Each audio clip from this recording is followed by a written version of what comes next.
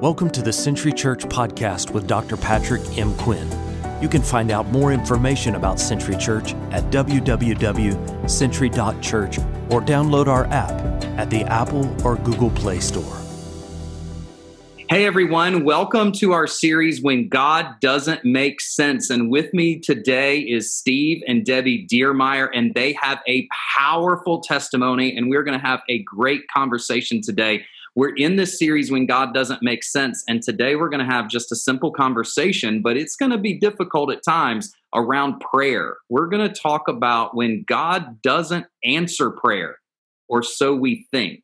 And that's a big question. Like, what happens when God doesn't seem to answer our prayers, or when God isn't present, we feel like, in our prayer life or helping us through a difficult situation? So many of us during this particular time in a global pandemic and other situations that are happening in our lives and situations that will happen in our lives, we end up praying prayers to God that we feel like God oftentimes is not answering. And so today I want us to dive into that. And as I thought about this, Steve and Debbie's story comes to mind. They have a powerful story, like I said, and a great conversation is ahead of us. So I hope that you'll lean in, hope you'll tune in to this. I hope that you will learn some things about, God, about the nature of God, about our faith in God, and about how to walk through really some uncertain times with a faith that can sustain us. And as I thought about them and thought about this whole idea of God not answering prayer,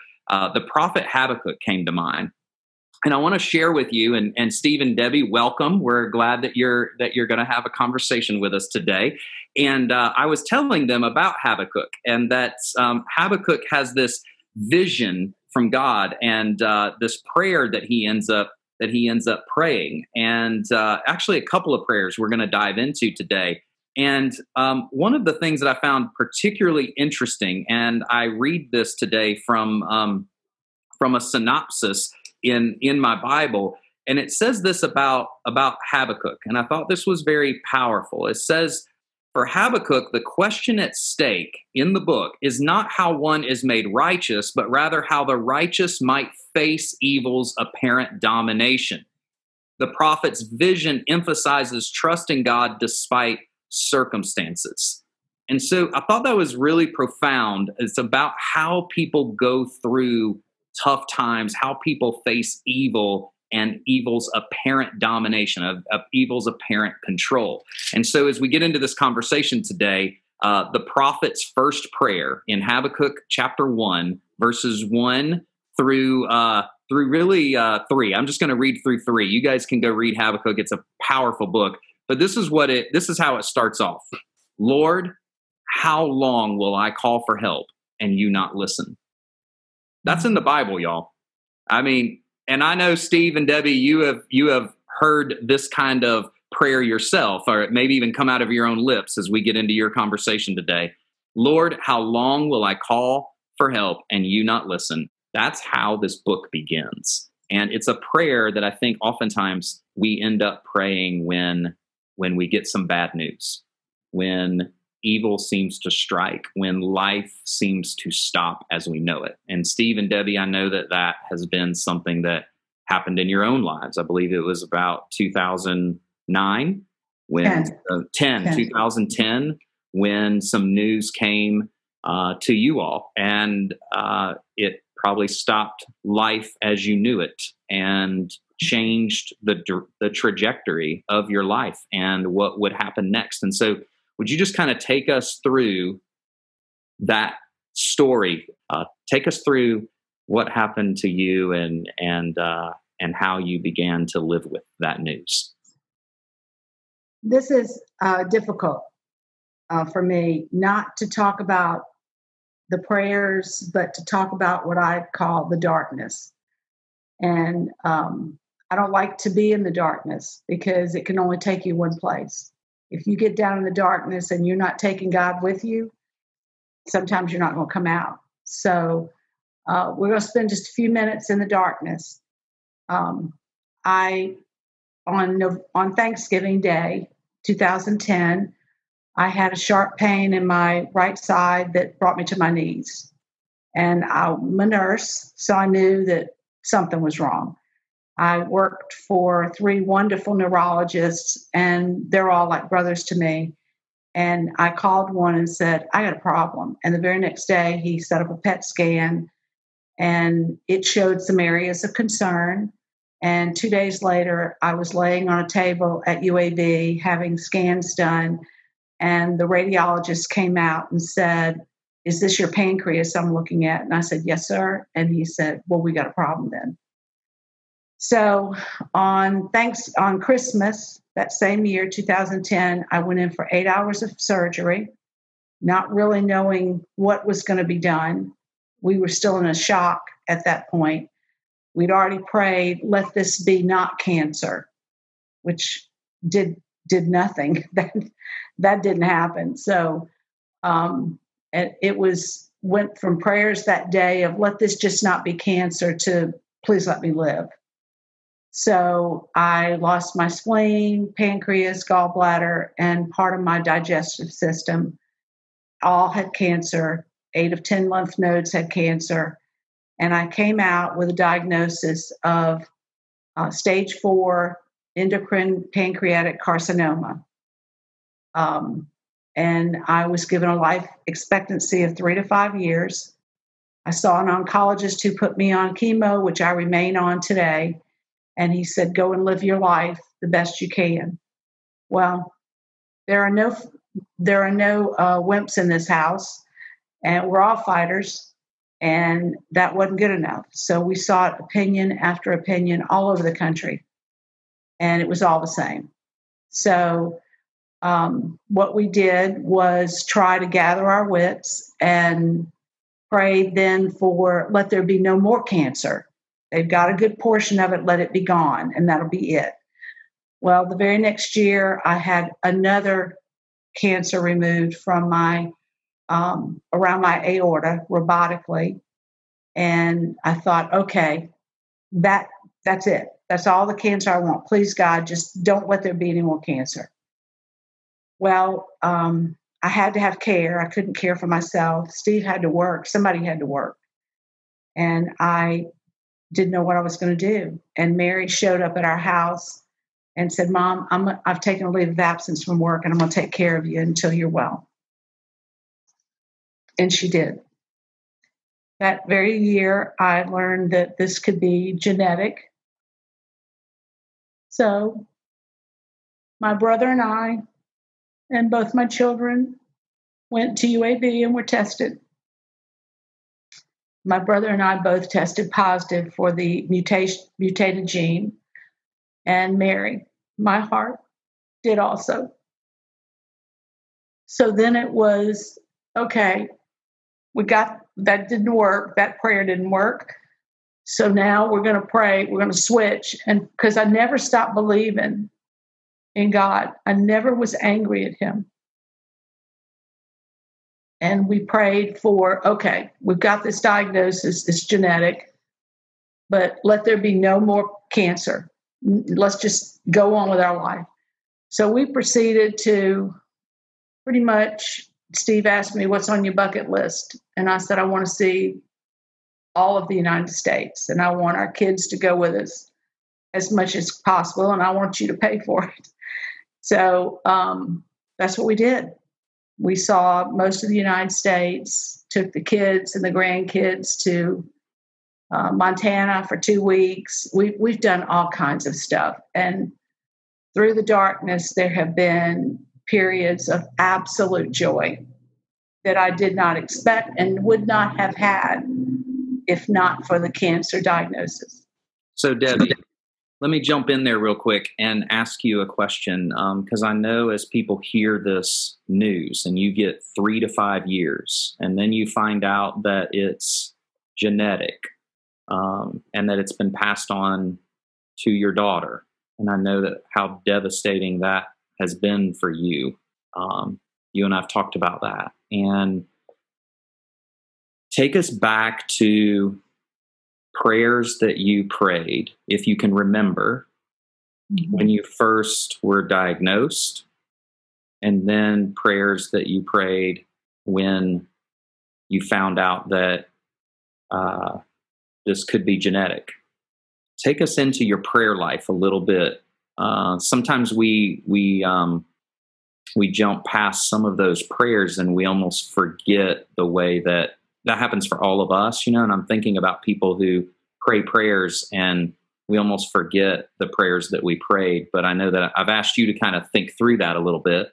So take us back a little and help us to remember, even when we're hit with hard times, some of the prayers that we pray that God doesn't seem to answer. Well, he didn't answer the prayer of let it not be cancer from day one. When I went in the operating room, I didn't know what I had. And he didn't answer that at all. I mean, it was the worst case scenario that, in fact, I went from hoping and praying for no cancer to let me just live through this day. Mm-hmm. And that was a big stretch for me. I'd never been sick. God had always, I felt like, answered my prayers. I might not have liked the outcome, but I wasn't asking for the moon. So he answered them. But since cancer diagnosis, I'll have to be honest with you, he's not answered the way I prayed almost every time. Wow. There has been, I'll pray for a clear scan, or let there be no more tumors, or let there be a treatment option. And really, that they just haven't been answered. So that's saying something, Debbie. I mean, for a person with as much faith as I know that you have had your whole life, mm-hmm. Here you find yourself praying prayer after prayer, day after day, mm-hmm. Now month after month, mm-hmm. Year after year, and no answer on those prayers the way you would want. Let me shift to Steve real quick. Steve, so same question really, but from a husband's perspective of watching your wife get diagnosed, what were some of the prayers that you feel like you prayed? I mean, some of them can be the same, but what were some of the prayers that you prayed that you feel like God's just not answering those prayers? Well, the prayers that I had were pretty much the same, but being a guy wanting to be the fix-it person, to watch her go through pain and suffering, I prayed for just relief from that more than anything. We had already been given a lot of details about what to expect as far as metastasis and that sort of thing. And, we were told that this could metastasize to your liver or your bone. Okay. So one of my prayers was, please don't let it go to the bone. And it hasn't. So that was answered. I asked for it not to go to the liver, but it did. So that was not answered, but the part of not going to the bone has been answered. I've had to lean on him. It's without understanding about why this has happened to the love of my life. But why her? Why not me? I'm not the good one. She's the good one. She's the more faithful one. She's she's been such a godly woman ever since I've known her. I can't say that I'd be in the front pew with her in heaven. I'd probably be in the back having to use a walkie-talkie just to talk to her. But every step along the way that a bad news came, there was always some good that was also showing through. A lot of rough edges through the hills and valleys, a lot of sharp edges potentially, but God managed to smooth over every single one of them.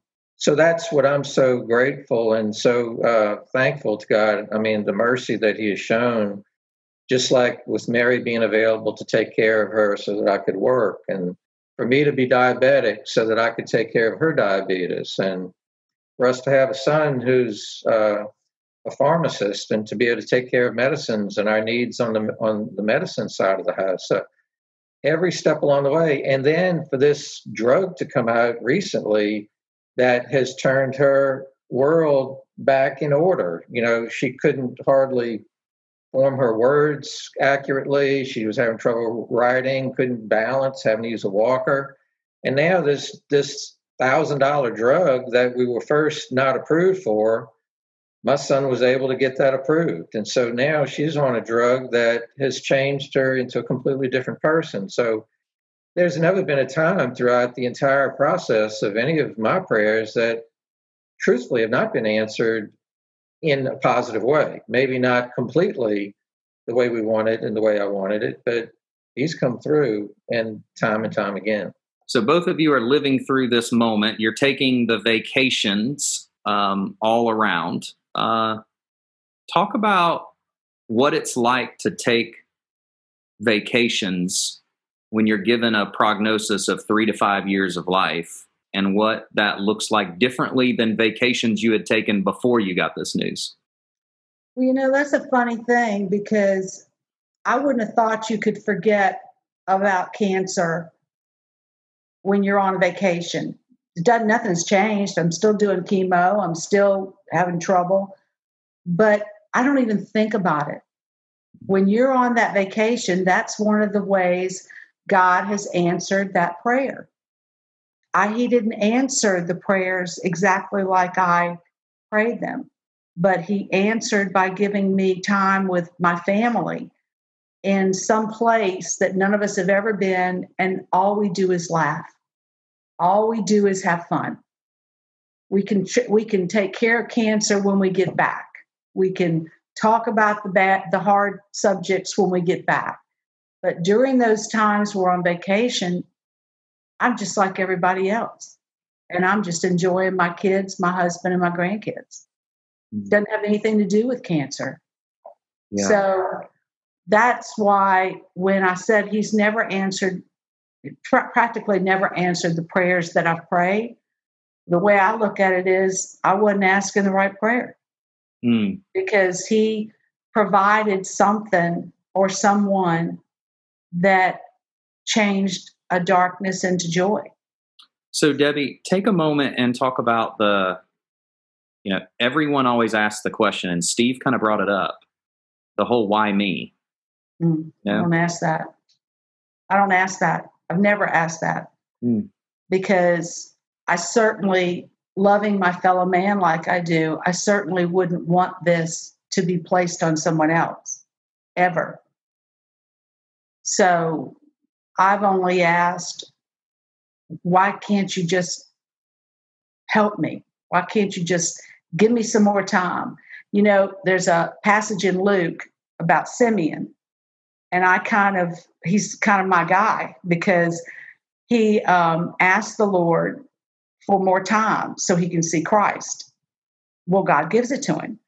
And before Christ is even out of his arms, he's saying, Lord, if I just had a few more days, I could do blah, blah, blah.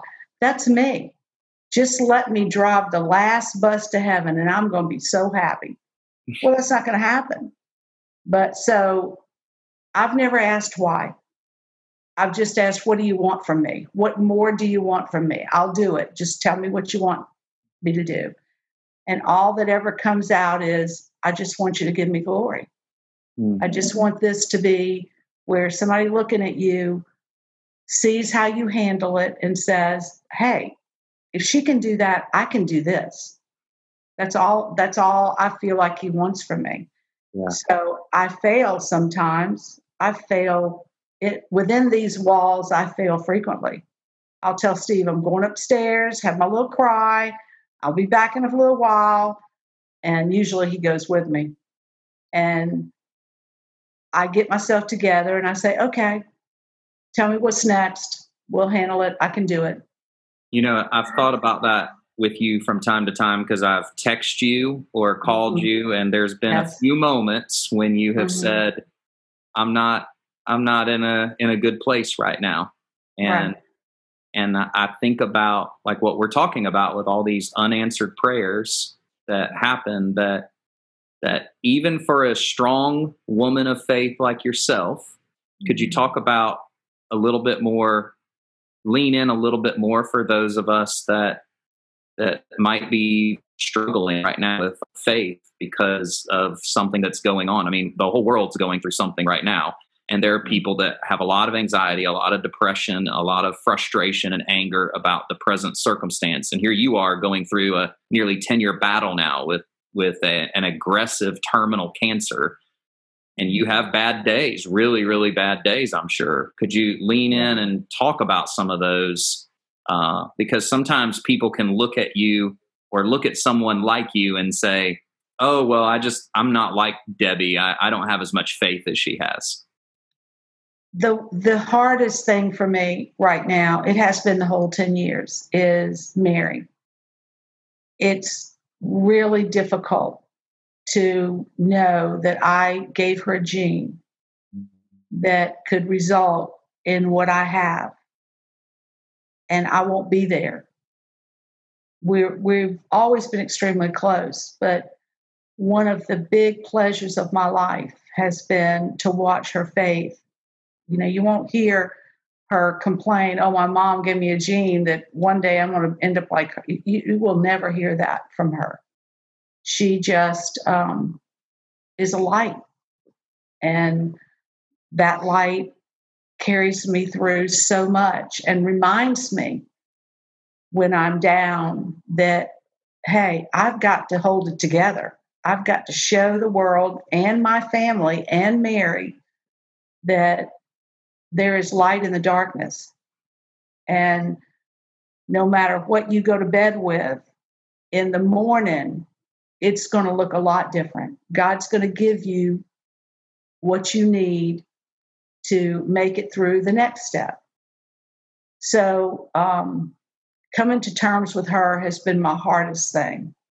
Other than that, I honestly just wait for the next thing, because I feel like that's what he's told me to do. He's told me, be still, which is hard for me. Be patient, which is really hard for me. And you just take one step in front of the other, and I'm going to lead you where I want you to be. And you talk to me through prayer, you glorify my name, and I'm going to take you where you need to go. And I think no matter who you are, what you're going through, you can do that. I don't think faith like mine you have to have to know that God has your best interest at heart. I don't think it requires my faith or your faith or anybody's particular faith. It just requires that you know God is going to do for you what you need to make it through. And when you get to the other side, it may not look anything like what you went in hoping it was for. But I've come far enough through this journey now that I can say, even though I'm going to fight to the last breath, that there is no loss in this. There is no loser in this. As long as I've glorified his name and left behind a legacy that I'm proud of, then I can go to heaven and know that he has taken care of me. And he's worked miracles through my life and miracles through my children and my grandchildren. It's just, to me, a very simple thing.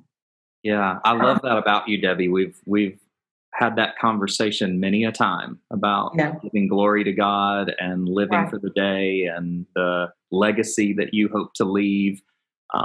Steve, you and I sat in a Starbucks once and had a coffee, and this whole idea of 3 to 5 years, and here you are sitting on 10 years. Talk about that from your perspective, Steve, about, it wasn't an answered prayer that Debbie would be healed completely from this, but, you've talked before about the different types of cancer that this could have been and the time that has been given. And could you just share with everyone a little bit from your perspective about what God has done with the time that you all have been blessed to have together? Well, the time has been one of my biggest prayers. That's since day one. And it started out with when we got that notice about the 3 to 5 years, and then found out now here 10 years later, she's beating the odds incredibly because of the type of cancer, not the fast growing cancer, but the slow growing cancer. So that's been enormous in terms of time. There've been some critical times throughout this 10 years too. The one that we talked about with Mary taking care of Debbie during that 6-month period after the pancreatectomy, that was crucial timing and the amount of time. Well, then when you and I talked about, we were at Starbucks, they must have put something in the coffee, because you had mentioned that if it was you, you'd want to spend all the time with Rachel as you could. And I got to thinking about that, you know what, that's the way to think about it. So I took that personally, went home, prayed, and thought about it, and informed Debbie, guess what, I'm retiring. So it shocked her. She didn't know. I didn't even discuss it with her. I just did it. And that's been 2 years ago. And it's been the most wonderful 2 years and critical 2 years, because most of this time I've had to be there to take care of her, to go through the trial in Houston. And especially recently, since March or December, when she had the seizure and concussion and, tore up her thumb, and that ammonia level had just gotten into her neuro. It affected her neurosystem just terribly. And then again in March, when she and Mary and Abby James went on their cruise, basically she was incapacitated for several days, physically and mentally. And another, during this whole time, answered prayer was that in January, before all this happened, I told her, I said, we need to prepare for the rainy day. Now, when we tell people to prepare for a rainy day and save their money for a rainy day, it's usually because of a leaking roof, literally. But rainy days for us have been health issues and destruction of her being.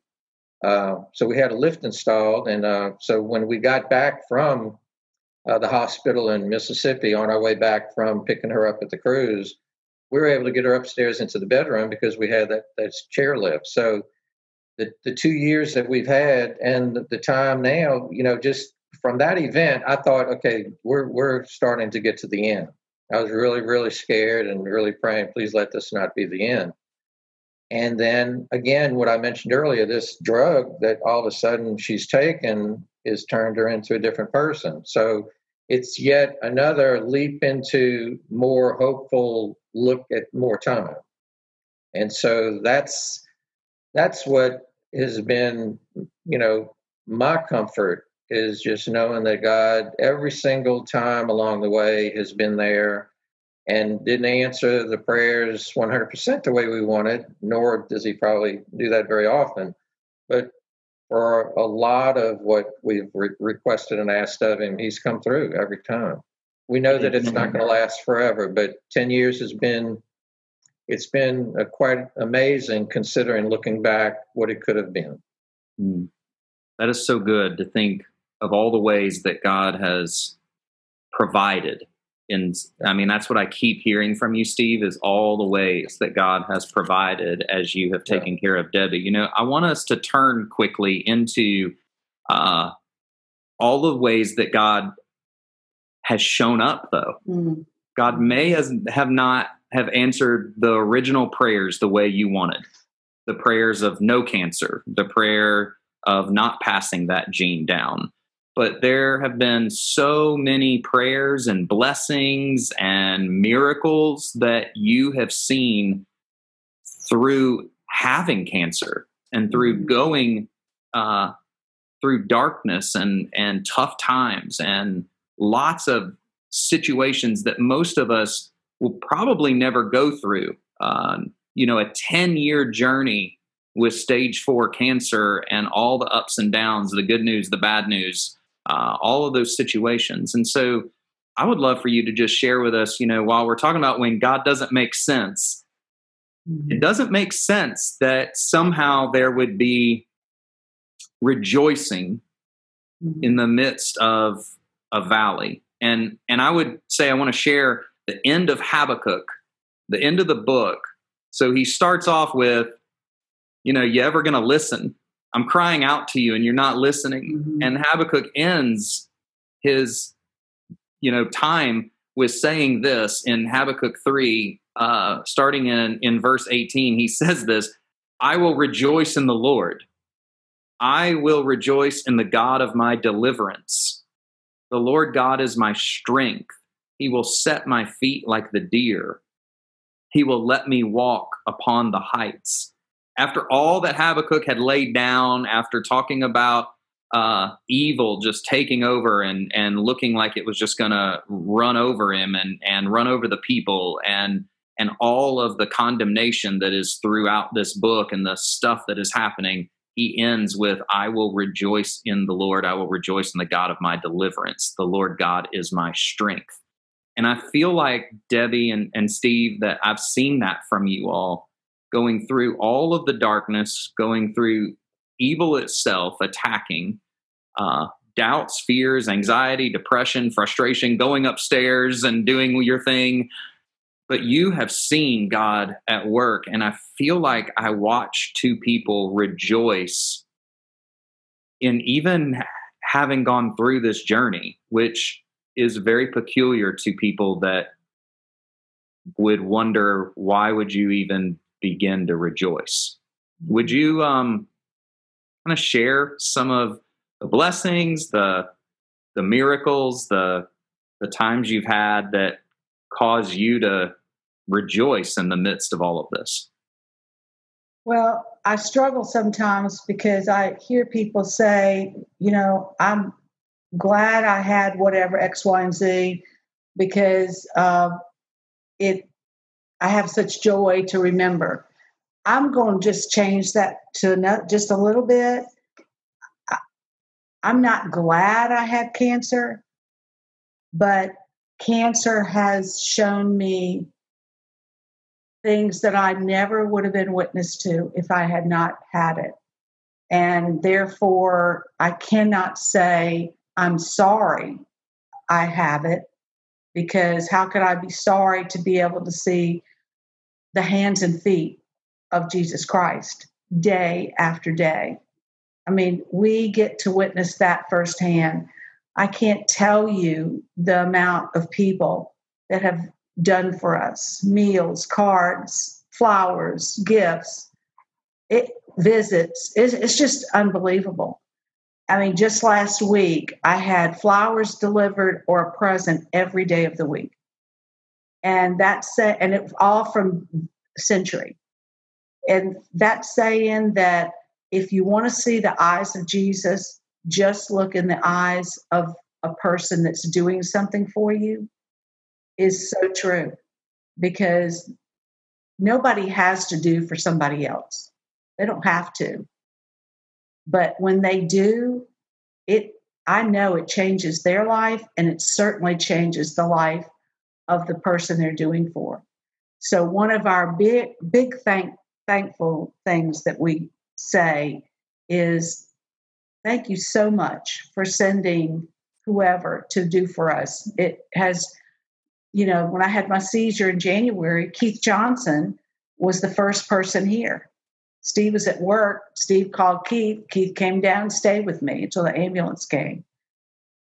People don't have to do things like that, but it is so fulfilling and makes you able to take the next step. All right, they did that for me.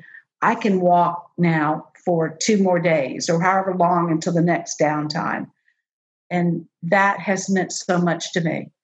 We've been able to firsthand watch our daughter and her faith grow by leaps and bounds. I knew she was special, but I never thought I'd be able to see that her faith would far surpass her fear or downside to me having cancer. If I get down, she's the first one to say, come on, Mama, let's get the prayer for General out and write all the things we're thankful for. And let's pray. And when I couldn't pray, she'd say, all right, we're just going to do your little prayer you do. I have a little prayer I do whenever I either in pain or can't go anymore. It's, you are my healer. You are my friend. You are my savior. That's all I need to say. And he picks me up until the next time. I think our son Danny has been in a state of denial more than any of us through the years. And so our prayer has been for him to come to grips with it, and he has, and he's opened up more about it. That's a difficult thing, I imagine, for both of you to have to see your kids walk through this with you. Yes. Yeah. Because part of their life has been sad, I mean, a time when they should be doing nothing but partying and doing their community, whatever. They've had to be down about their mom, and nobody wants that for the kids. All right, now, Debbie, partying was your first thing. So maybe we need to find out what you were doing before cancer. Listen, huh? I am from New Orleans. You can take the New Orleans girl away from New Orleans, but you can't take New Orleans out of the girl. All right. So next up on Century Church, we're going to find out what Debbie was doing on Bourbon Street. Boy. One other thing throughout this 10 years, there was about a 4-year lull in the action, so to speak, 2012 through 2015, when we were living on Meriwether, the 5 acres that we had. Well, Debbie didn't approve of my grass cutting techniques. So she did not even let me cut the grass. So I figured, well, as long as she's out cutting grass, working herself to death, she's fine. Okay. So in that 10 years, we had a good 4 or 5 years, about half of it, was living normal, and really more than that, so many people with cancer are just down and out all the time, continuously. But we've had lots of breaks along the way, and with God's grace, He's given us a pretty good 10 years considering dealing with cancer. So to His, all the glory to Him for doing that for us. Yeah, so as we kind of close out our time together, put in your mind for a second someone who is about to enter into a tough season of their life, whether it be medically, financially, relationship-wise. They might be, going through a divorce or about to. But we all are going to have really difficult things. What advice would both of you give to someone who is on the cusp of entering into a valley, into a dark season of life? The person I'm praying for right now doesn't even know. I don't even know him. He lives in the waters. I just heard that he was out of a job. And to me, that's, there's 3 or 4 things that are top 3 or 4 that will put you under. And the loss of a job for a man, when he's got a family to take care of, must be devastating. And what I would say to that is, and some of this stuff will sound so cliche, but if you haven't tried it, you're never going to know. What have you got to lose to try it? Because we're living proof it works. But what I would say to that man, and I don't even know his name, is that God is there. You just have to reach out and ask Him. And you may not get a job for 6 or 8 months. You may not get the job you want. But what you're going to get is a perfect plan from Him. He's going to use that loss of that job to His glory. And you're going to end up better somehow. You, as a person, or in your whatever you're going for, you're going to end up better than you were by asking Him to walk with you through that. My favorite Bible verse is Psalm 121. Where am I going to get my help from? Well, it's going to come from the Maker of heaven and earth, and He will never let your foot slip. I just think of that every time that I get down. I just look to the hills and say, God is there. Ask Him to come into your life. Ask Him to walk with you through this. And the days when you don't have a job, don't walk around sad. Go take your wife or family out for a picnic, or do something that takes your mind off of that and reminds you life is all around us. Mm-hmm. And we don't want to miss any of it. because none of us going to be on the last bus driving it to heaven. None of us. I think none of us are. So we've got to grab what God has given us, and He's given us this life, and you get one chance, and no matter what is handed to you, you have got to go for it. You have got to live it. You have got to walk through it and show everyone around you that you have got this by glorifying God, and you will make it. Mm-hmm. And I think we're proof that that's true. There's nothing special about us.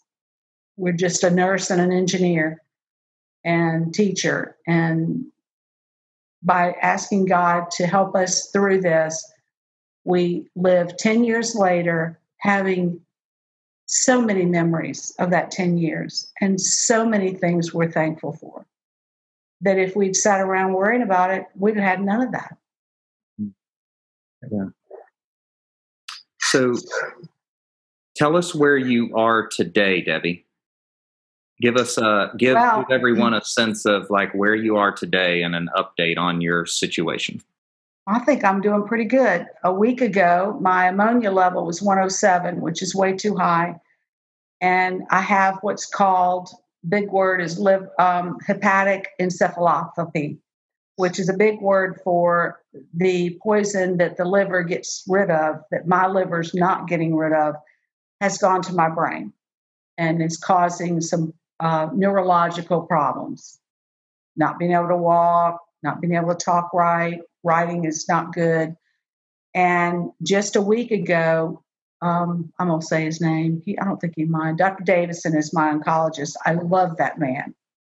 And he put me on another drug, and insurance denied it. Danny went to bat for it. Dr. Davison went to bat for it, and I got it approved because it's $1,000 for 10 pills. That would put us out of business pretty quickly. And that has lowered today I got the news, it had lowered my ammonia level to 57, which is still high, but I can live with that. I can't drive a car and I can't go out and mow the grass, but I can live with that. And so I feel like I'm doing pretty good. No, he didn't return my ammonia level to normal, and he didn't take away the hepatic encephalopathy, but I can live with this. It's like a pretty good hand in poker. I can live with this. And I can too, because like yesterday, she cooked a chicken in the crock pot, so I didn't have to starve. So I'm living another day without having to starve. So that's good. She can still, do stuff like that. She's not cutting grass anymore, but sometimes when I get out there and cut grass, she insists on doing the weed eating. As long as she wants to do that, I'm happy. Yeah. We're good. We're good. Right this minute, we're good. And I'm not saying next week.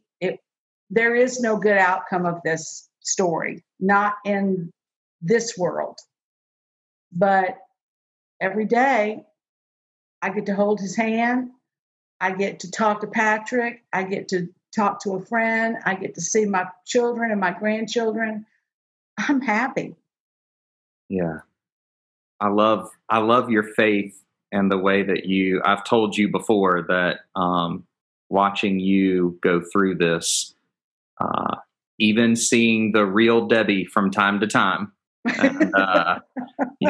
and because it's real, and you've shared your heart today again with people now that will see this interview, and yet also seeing your faith get emboldened and stronger and more secure and more peace in your life. It gives a younger pastor much hope and just love for watching how God uses people like you. And so I'm grateful to both of you today for spending some time with us. We've learned a lot about you today. And even about your partying and apparently poker obsession too. So no. Oh boy! I just had to throw it in there. I just had to, Debbie. Keep it real. That's right. One detail she left off about the bucket list. She, when we were driving through Texas, she had said she wanted to stop at the rodeo And I said, what for? She says, I want to ride on that bull Fu Manchu for 3.5 seconds. And I told her, I said, no, you can't do that, but I'll do it. So I started walking towards the bull, and I got to thinking, you know what? I'm diabetic. I'm 65 years old. I've got heart disease. Nah, I'm not going to do that. Yeah. Oh, that's good. That's good. Yes. I love it. Well, thank you for spending this time with us, for sharing, because sometimes God doesn't make sense, right?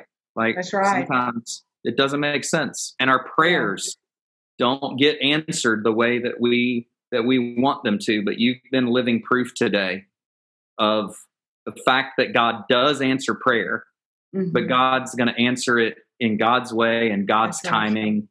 And that is ultimately found in God's perfect will for our lives and for the lives that we get to touch. And I would say, Steve and Debbie, even prior to this conversation, your lives have touched so many people.